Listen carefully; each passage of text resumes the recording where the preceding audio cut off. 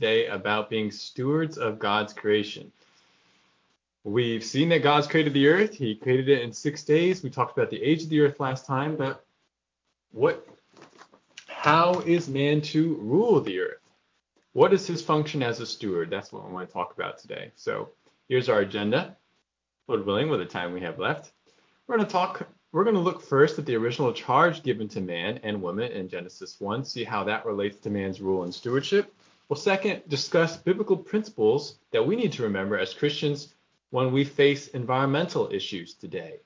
And then third, we'll talk about that ever-present issue in today's media, global warming or climate change. What does the Bible have to say about that? How should we respond? Let's pray now before we go forward. Lord God, we thank you for your word. We thank you how it gives us the light that shows us the path to walk, even when it comes to the environment. So I pray that you would help me to be able to explain this well and help those who listen take it seriously and to think about their own stewardship. In Jesus' name, amen. Okay, please take your Bibles and turn to Genesis chapter 1, where we're going to look at that original charge from God to man and woman. Genesis 1, verses 26 to 31 is what we're going to be reading. We've read this section before, but we're going to come at it with fresh eyes, thinking specifically about man's commissioned rule. So starting in verse 26 in Genesis 1.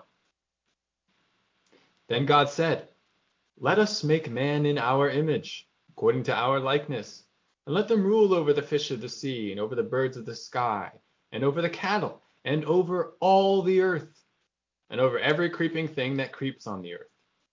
God created man in his own image. In the image of God he created him. Male and female he created them. God blessed them. And God said to them, "Be fruitful and multiply, and fill the earth, and subdue it, and rule over the fish of the sea, and over the birds of the sky, and over every living thing that moves on the earth." Then God said, "Behold, I have given you every plant yielding seed that is on the surface of all the earth, and every tree which has fruit yielding seed. It shall be food for you. And to every beast of the earth, and to every bird of the sky, and to everything that moves on the earth which has life, I have given every green plant for food." And it was so. God saw all that he had made, and behold, it was very good. And there was evening, and there was morning, the sixth day. As I said, we've looked at this passage before, but let's make some fresh observations. Notice the first thing that's said about man in verse 26. He is made in the image of God. He's going to be made in the image of God. Notice also that when God creates mankind, he defines man's relationship to the animals. Notice the relationship. Man is to exercise rule over them. And which animals? According to the passage, it's all of them. Every living thing that moves, every living creature. Notice what else man is given dominion over. All the earth. Not just a portion of it, but all the earth, God says. And notice the different commands God gives to man and woman in this passage. He says, "Be fruitful and multiply, fill the earth." It's kind of like a blessing and a command mixed together. "Subdue the earth and rule over all the animals of the earth." God also identifies a food source in this passage. Notice it's plants. We have the plants that yield seed and the trees that yield seed. For whom are these plants food? Notice it is for both man and the animals. God says this will be food for you and it will be food for them. And how does God describe this created order he's inaugurated? Very good. Let's ask some interpretation questions now. What part of being made in God's image is most emphasized in this passage? This is something we talked about before. What do you think?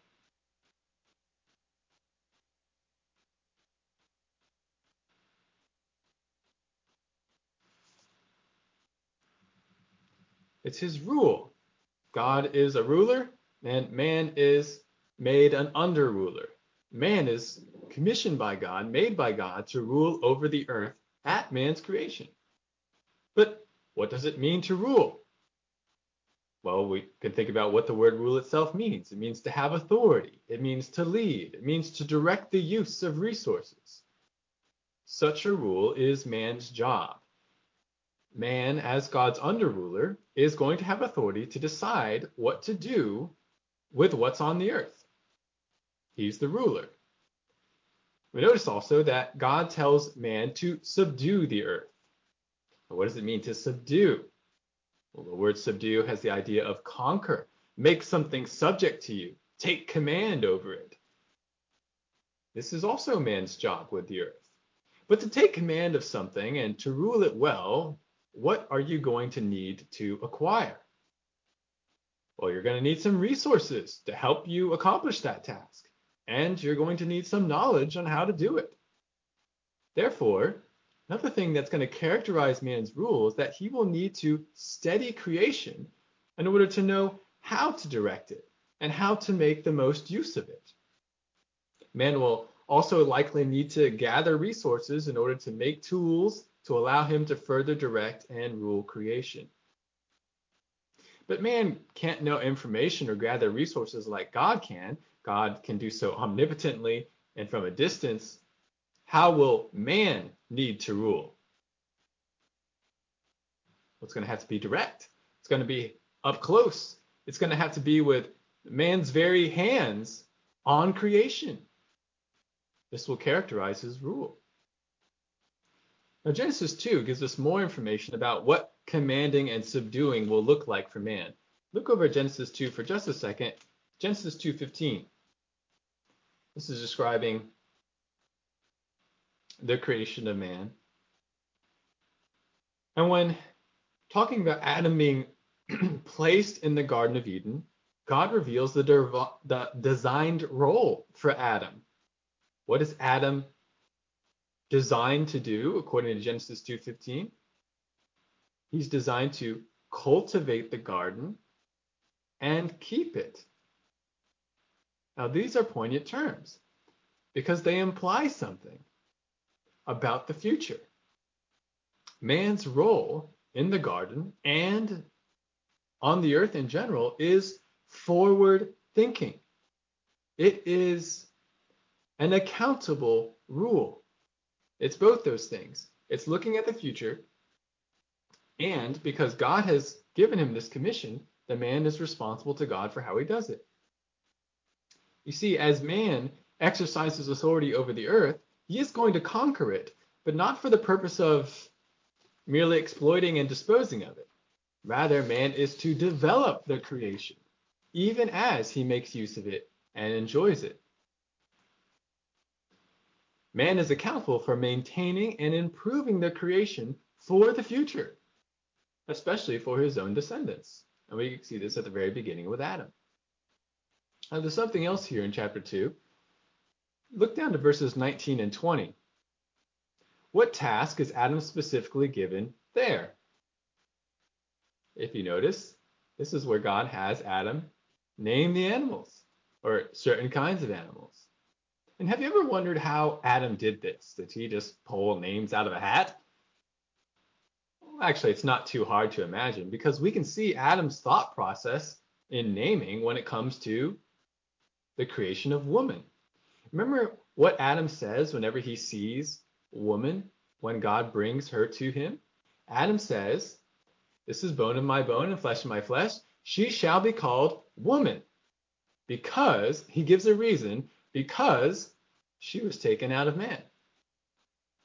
So the name is not random. It's actually very descriptive of the creature. The man observed the woman, he studied the woman, and he came up with an appropriate name for her. Adam likely did the same thing with all the animals, just as taxonomists do today with their crazy Latin names. Assuredly, this work of study and classification is part of man's rule as well.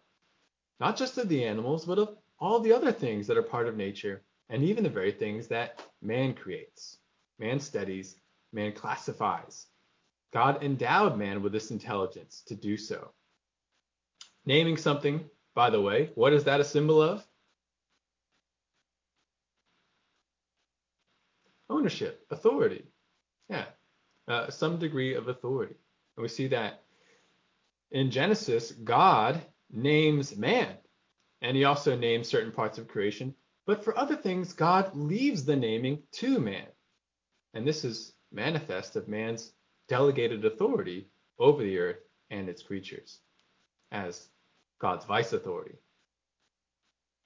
So we're getting a more complete picture of what it means for man to rule the earth. Man decides what to do with the earth, with its animals and with its resources. Man gains mastery over various parts of creation through personal work and study. Man develops and maintains the earth and its resources with his own future and multiplication in mind. Man observes and classifies the various parts of creation, but man is accountable to God for how he rules creation. You may notice that, just as an aside, all of these aspects of ruling require work. We don't want to miss the fact that Adam and Eve were created to work before the fall. But this work for them was never frustrating or merely arduous. It was enjoyable. It was doable. It was fulfilling. It's only later that work was cursed.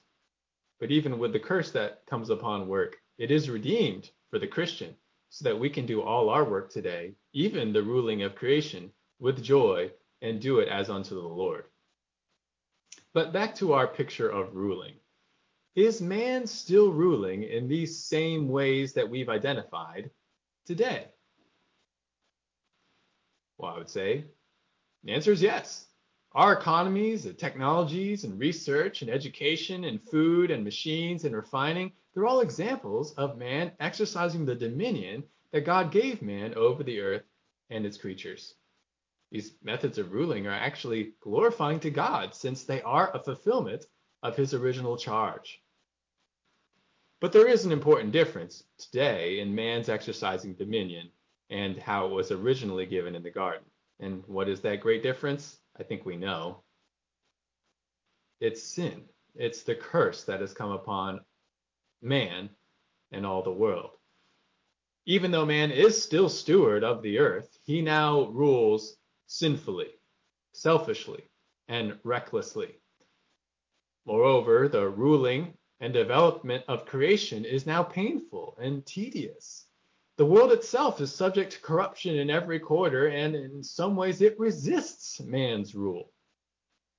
And we see the implications of this, and we see examples of this all over the world.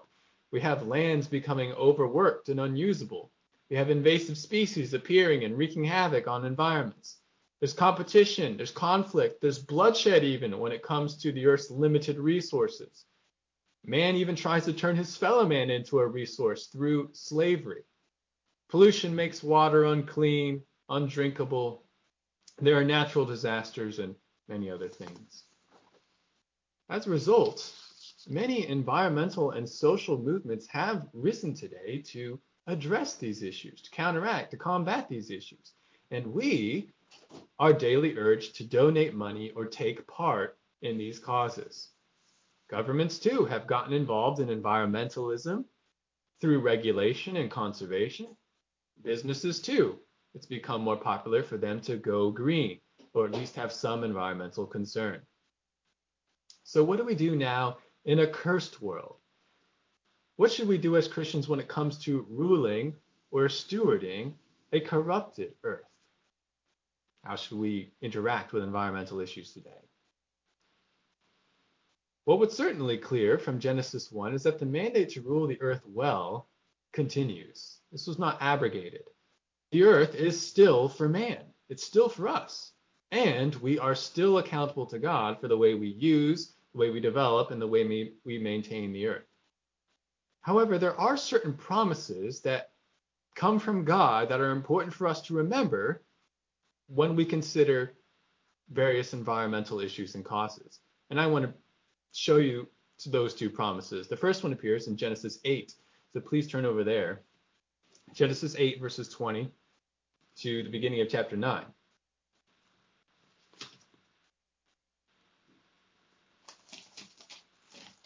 Genesis 8.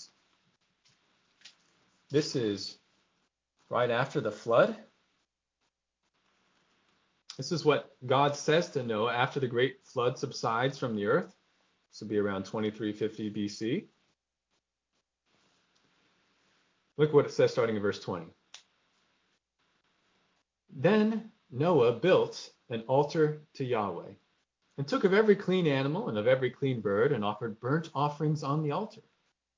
Yahweh smelled the soothing aroma, and Yahweh said to himself, I will never again curse the ground on account of man. For the intent of man's heart is evil from his youth. And I will never again destroy every living thing as I have done. While the earth remains, seed time and harvest, and cold and heat, and summer and winter, and day and night shall not cease.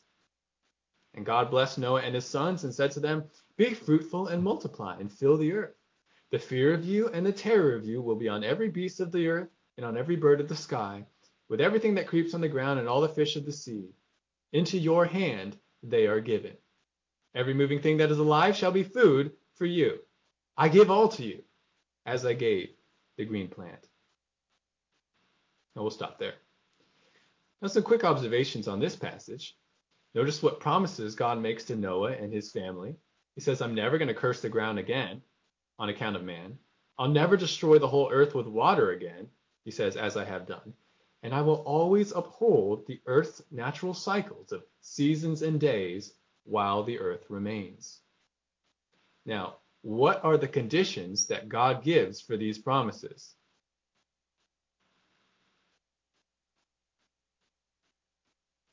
Do you see them?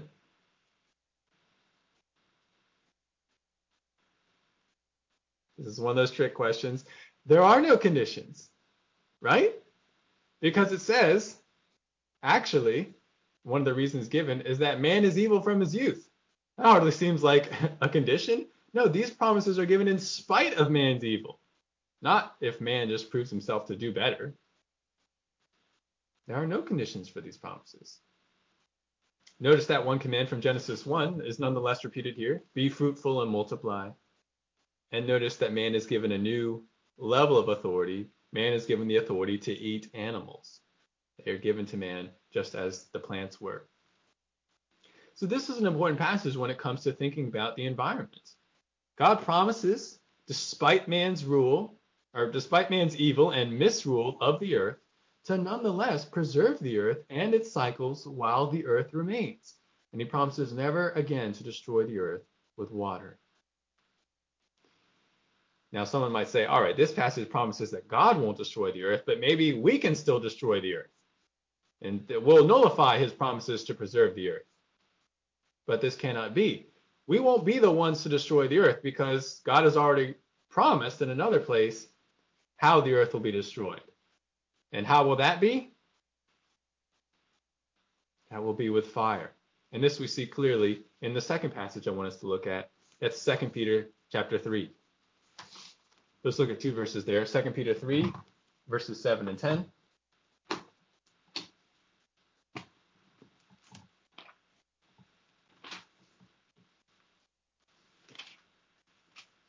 Second Peter 3.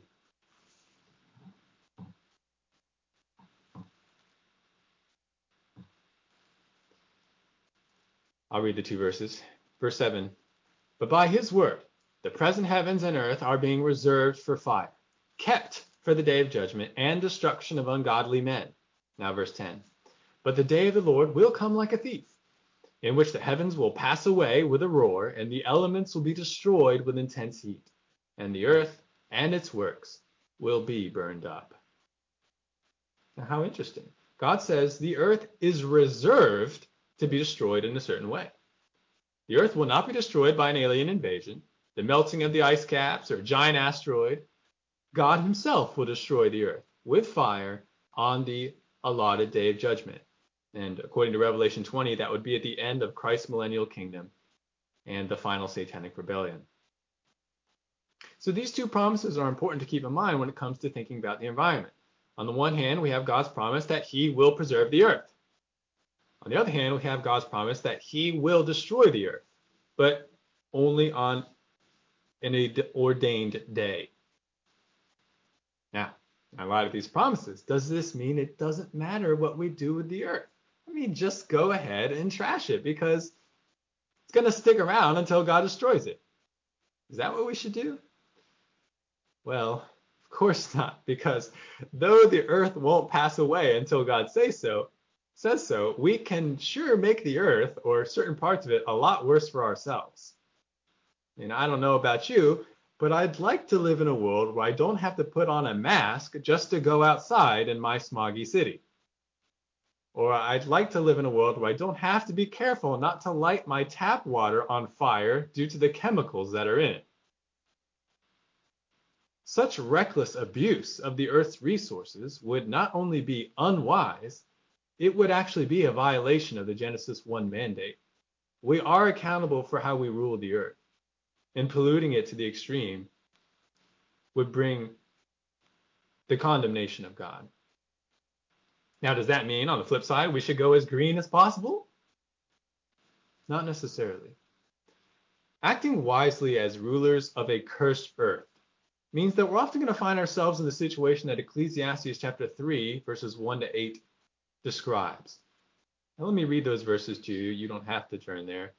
Ecclesiastes 3, 1 to 8, Solomon says, "There's an appointed time for everything, and there's a time for every event under heaven. A time to give birth and a time to die. A time to plant and a time to uproot what is planted. A time to kill and a time to heal. A time to tear down and a time to build up. A time to weep and a time to laugh. A time to mourn and a time to dance. A time to throw stones and a time to gather stones. A time to embrace and a time to shun embracing. A time to search and a time to give up as lost. A time to keep and a time to throw away. A time to tear apart and a time to sew together. A time to be silent and a time to speak, a time to love and a time to hate, a time for war and a time for peace." Good rule of the earth will mean that sometimes it's best to cut down the trees. But other times, it's best to leave the trees, or even to plant more. Sometimes it will be better to use fossil fuels, and sometimes it'll be better not to. We're going to have to act differently depending on the situation. Now, how will we know what is best in each situation? Situations change. Their correct answer is going to be different. How do we know what the correct answer is? Well, aside from what I've already shared up to this point in the class, let me share with you 4 more principles from the scriptures that will help us decide what is the right way to steward the earth in a given situation. 4 principles from the scriptures for stewarding the earth. Number 1, the gospel of Jesus Christ is always of first importance. We are not on earth ultimately to preserve the environment, to fix governments, or end all social ills. We're here to proclaim salvation in Jesus Christ. The earth and everyone on it will ultimately perish, but each person's soul is eternal. We are to reach those souls. We are first and foremost about making disciples. That is our commission. We help the environment where we can. We help social issues where we can. But we can't afford to embrace every environmental and social initiative. Our time, our energy, our money are limited, both individually and as a church. And those resources must go chiefly towards the multiplication of the gospel, the spread of the salvation message. So number 1, the gospel of salvation is always primary. This will help us decide through environmental issues. Number 2, we must remember that man is the most important part of creation. There are some environmentalists who see mankind as the ultimate problem. They say, we need to keep these forests pristine for the sake of the animals, for the sake of the plants. Just think of how much the ecosystem has been disturbed by man moving into the area. Well, this reasoning fails to consider what we've read in Genesis 1. Man is told to fill the earth and subdue it. The whole earth has been put under man's authority for him to direct, to live in, and use. We were not made to serve the animals or the plants, but to act as stewards of them. Now, again, this doesn't mean that we treat animals cruelly or callously, or that we just devastate environments and drive scores of species to extinction. But it does mean we have to correctly arrange our priorities. When it comes to valuing the parts of creation, man is the most important part. Furthermore, while it is part of some religions, especially in Asia, to treat the earth or nature as a sentient being to be honored or feared, we must remember it is not nature that we are accountable to. It is God. Exodus 20, 10 Commandments, which I know Calvary's been going through lately. These commandments remind us that we have no other God except Yahweh. We are to fear and serve him, not Mother Earth, not the local river god, not the precious jaguars, and not the giant redwoods. We are stewards accountable to the Creator, not nature, not created things. And Romans 1 also emphasizes this concept. So, number one, the gospel's ultimate priority. Number two, man is the most important part of creation. Number three,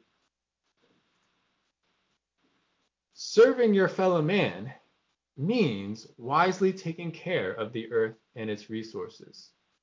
And this is where we can affirm a number of environmental initiatives.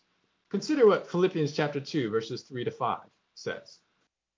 Philippians 2, verses 3 to 5 says, "Do nothing from selfishness or empty conceit, but with humility of mind regard one another as more important than yourselves. Do not merely look out for your own personal interests, but also for the interests of others. Have this attitude in yourselves, which was also in Christ Jesus." Abuse of the earth and its resources will make life worse for everyone. For example, if you overfish, you may make a killing in the short run financially, but in the long run, everyone, including you, will suffer. So Christians must not act this way. In fact, we will actually be witnesses of the gospel in how we care for our fellow man in our environmental choices. I like what one brother once said in a discussion about global warming. He said, environmental questions must be addressed with one anothering in mind. We have to ask, how will I be loving or hating my neighbor by pursuing this initiative or not? Now again, gospel is first priority, but we are still considering our fellow man even when it comes to the environment. This is not for the sake of Mother Earth. This is for the sake of our neighbor.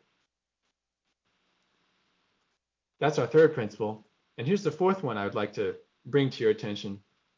Christians must obey the government's environmental mandates. Governments are a gift from God. They protect us from living in a world of anarchy. But governments are imperfect, and their environmental policies are no exception. However, we have to remember the exhortation, the command given to us by God in Romans 13 and 1 Peter 2.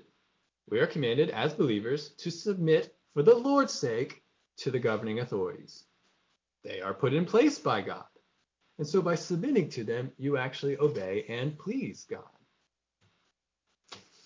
Moreover, obeying the government prevents us from unnecessarily suffering governmental wrath, penalties, which would only hamper our ability to make disciples. Obeying the government keeps our consciences clean, and it silences the talk of foolish men who oppose Christ. They can't blame us for disobeying the government.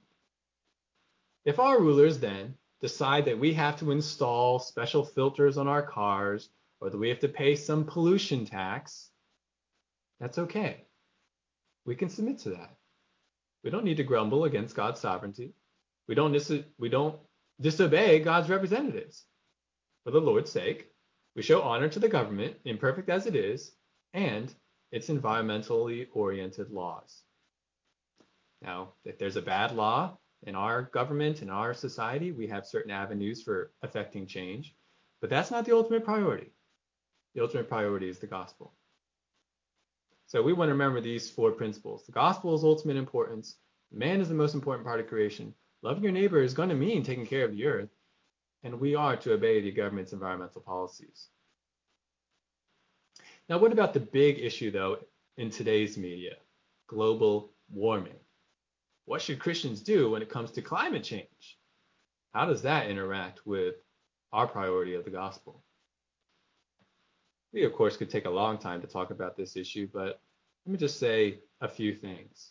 There's a lot of misinformation when it comes to global warming, climate change. So let me give you 3 quick facts that we should remember regarding climate change so that we know how to act wisely in response. First, climate change is technically real. I know climate change, global warming, it's often spoken by maybe groups or people that we think of as being very anti-God. And we say, oh, they're always talking about climate change. I'm sure it's made up. Well, actually, it's not. This is, let me say it this way, according to a very credible and widely recognized study, the average global surface temperature has increased by 1.2 degrees Fahrenheit since 1880. This is well recognized. Conservative evangelical groups recognize this. Answers in Genesis recognizes this. We don't have to deny this. The world is getting warmer. The question is it a big deal? Well, that depends on your worldview. If you happen to have a secularist, naturalist, evolutionary worldview, then you may believe that the Earth is 4.5 billion years old. It was created by random chance. Therefore, temperatures on the Earth are assumed to have very gradually changed over millions of years. A temperature increase over the last century then would be a very rapid and serious development. It could be the beginning of the end. I mean, it's only a miracle that life originated here in the first place, and it was under very precise conditions. If those conditions change even a little bit, we might all be doomed. Global warming is a big deal, if that's your worldview. But if you believe the truth, if you understand that God made a young Earth and it is resilient and maintained by God, this temperature change is not nearly as concerning. I'm not saying it's not concerning at all, but certainly the situation is not as dire as it might appear. So first, we should remember that climate change is technically real. Second thing we should remember, though, is that climate change is not well understood. Despite the impression we get from the media today, scientists don't have a firm grasp on climate change or what causes it. We know greenhouse gases, carbon dioxide, we know that they're involved, but are they an effect or are they a cause? They may be correlated, but does that mean causation? And how much are they an influence if they are a cause? We know solar activity and other factors also play a role in climate, but why or how much is not currently known. Moreover, the data that we do have, that scientists do have for figuring out these questions is extremely limited. So assumptions are going to play a very pivotal role in quote unquote findings. That's why we see a huge variance in predictions about the effects of global warming on the Earth. There is good reason to believe, based on some historical observations of the last 2,000 years, that the Earth goes through cycles of warming and cooling. It could be that the global warming we're experiencing is just another part of the Earth's natural cycles, and that it's going to happen regardless of what we do. But we don't know. We don't really know. More research is needed. So this is another thing we need to remember. People will like to make dogmatic statements about global warming and climate change, but we just don't know very much about it. It's going to take more study.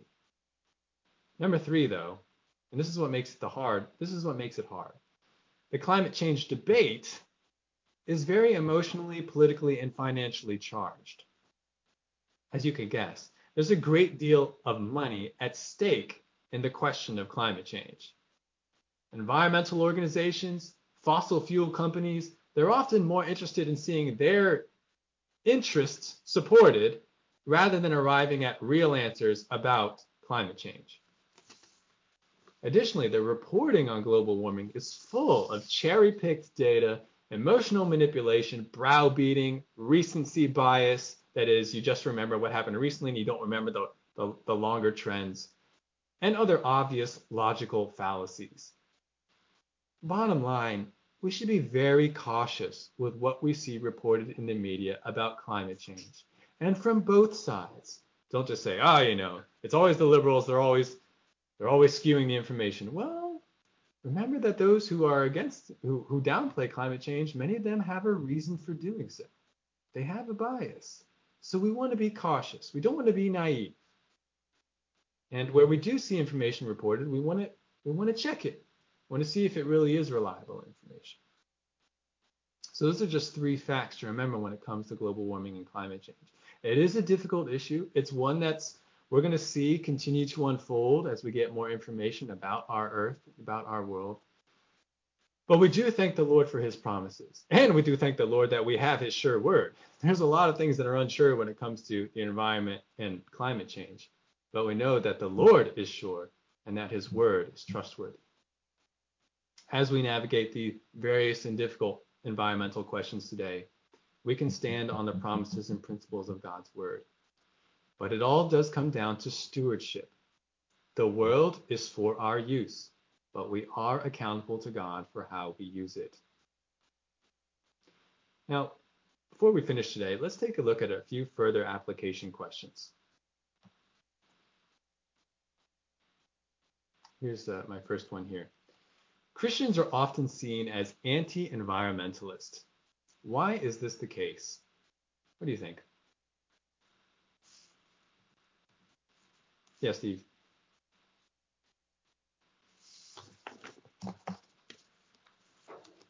Okay.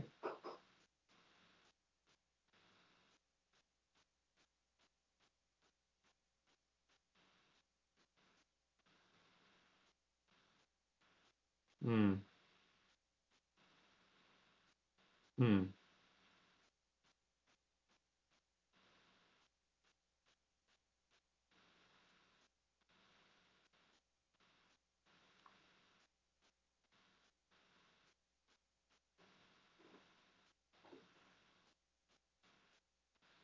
Hmm.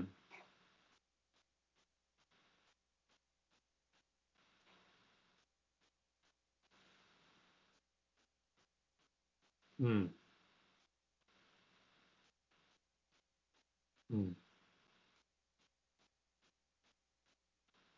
Hmm.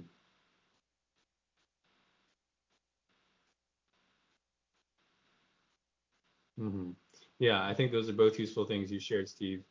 That's a useful clarification between the terms climate change and global warming. Global warming is just a piece of climate change. We can understand climate change and talk about changes in general, while global warming talks about specifically temperatures rising.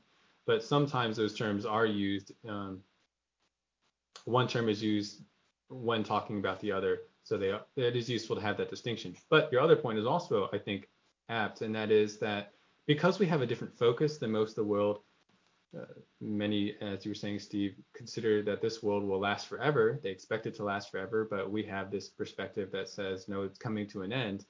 They think, therefore, based on how we use the resources, that we must be anti-environmentalist.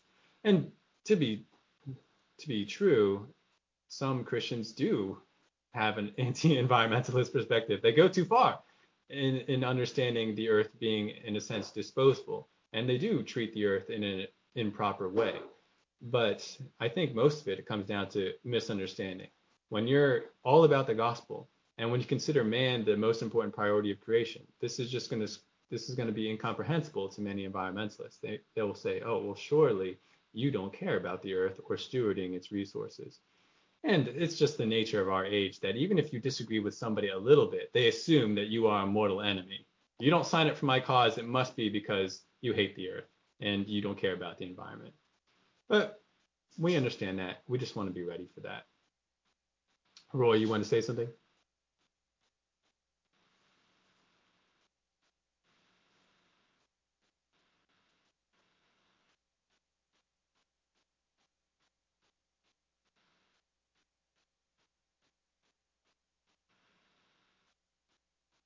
Mm,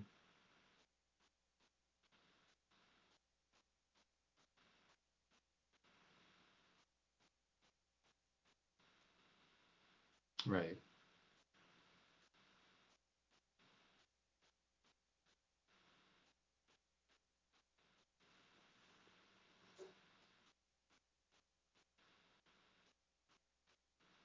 Yeah.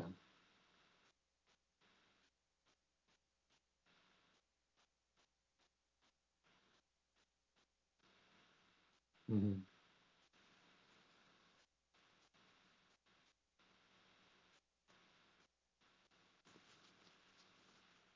Mm-hmm.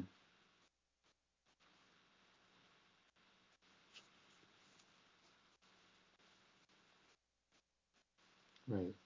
Yeah, I think you bring up some good points, Roy. Just to repeat them real quickly, you talk about how environmentalists will often put animals and the environment above man, and they'll be so zealous to get rid of things like fossil fuels that they don't consider the implications of how man will suffer because of that. And this is why I say the answer for what will be the best way to steward the earth is going to be different depending on the circumstance. Maybe it does make sense in the United States with our more advanced infrastructure and technology for us to go more green because we can do that with less consequences.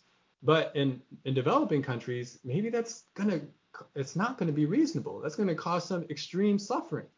So that's why I think you're right, Roy, to say in having a more balanced perspective, when you're trying to consider your fellow man rather than specifically the animals, we care about the animals, but man is just more important. That's going to mean that you have a more balanced view towards the environment. That you will sometimes do what you can to protect the environment, and sometimes allow the environment to suffer a little bit in order that man may develop. And again, this perspective is going to be very hard for many people in the world to understand. When you're pro-human but also pro-environment, people can't understand that. They think you must be either one or the other. But biblically, we in a sense are both. And let me get to another question. And hopefully you can already see the answer to this question. What are the dangers of becoming too involved in environmental causes as a church? Yes.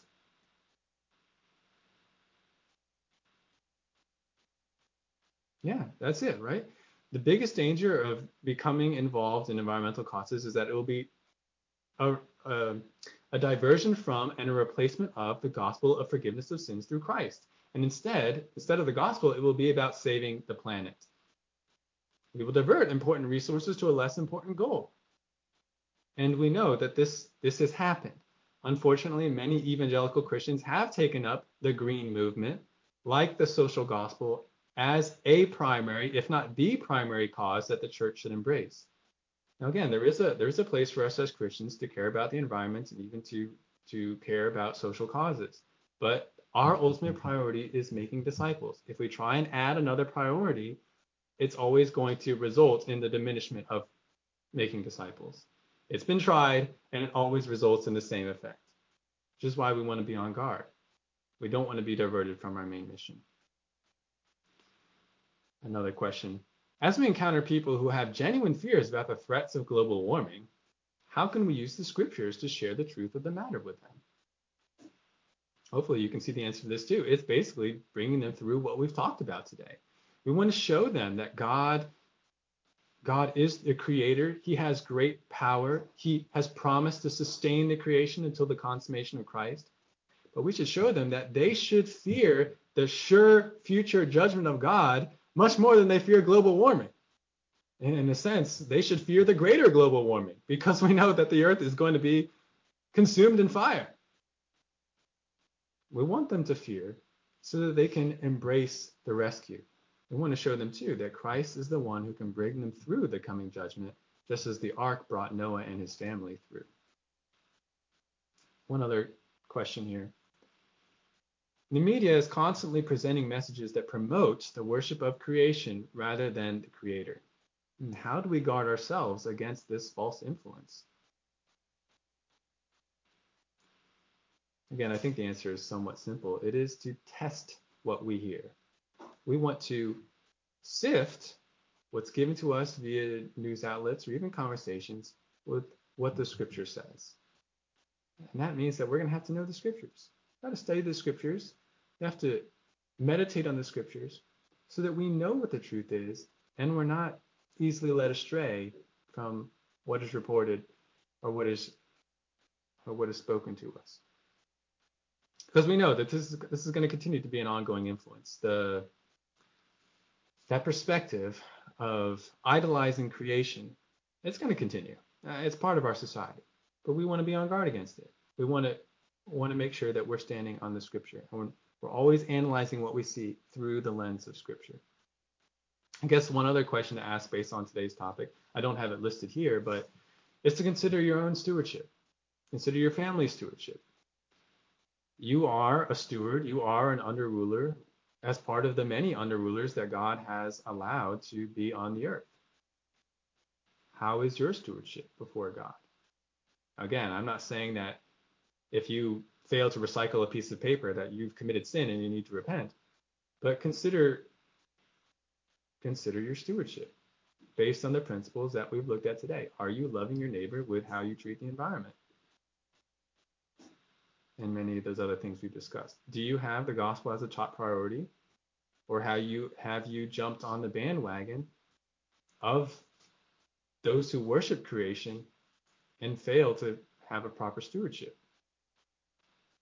I hope you will think about that today. If you have other questions about this topic, please email me. We can talk further about that. But this is basically our last lesson on creation itself. We've had 8 lessons on creation. It's been a glorious study. We've seen how God has just been so good in making a very good creation. He truly put his majesty on display. But the created world did not remain the way God made it. It became tainted. Not everything stayed good because sin entered the world.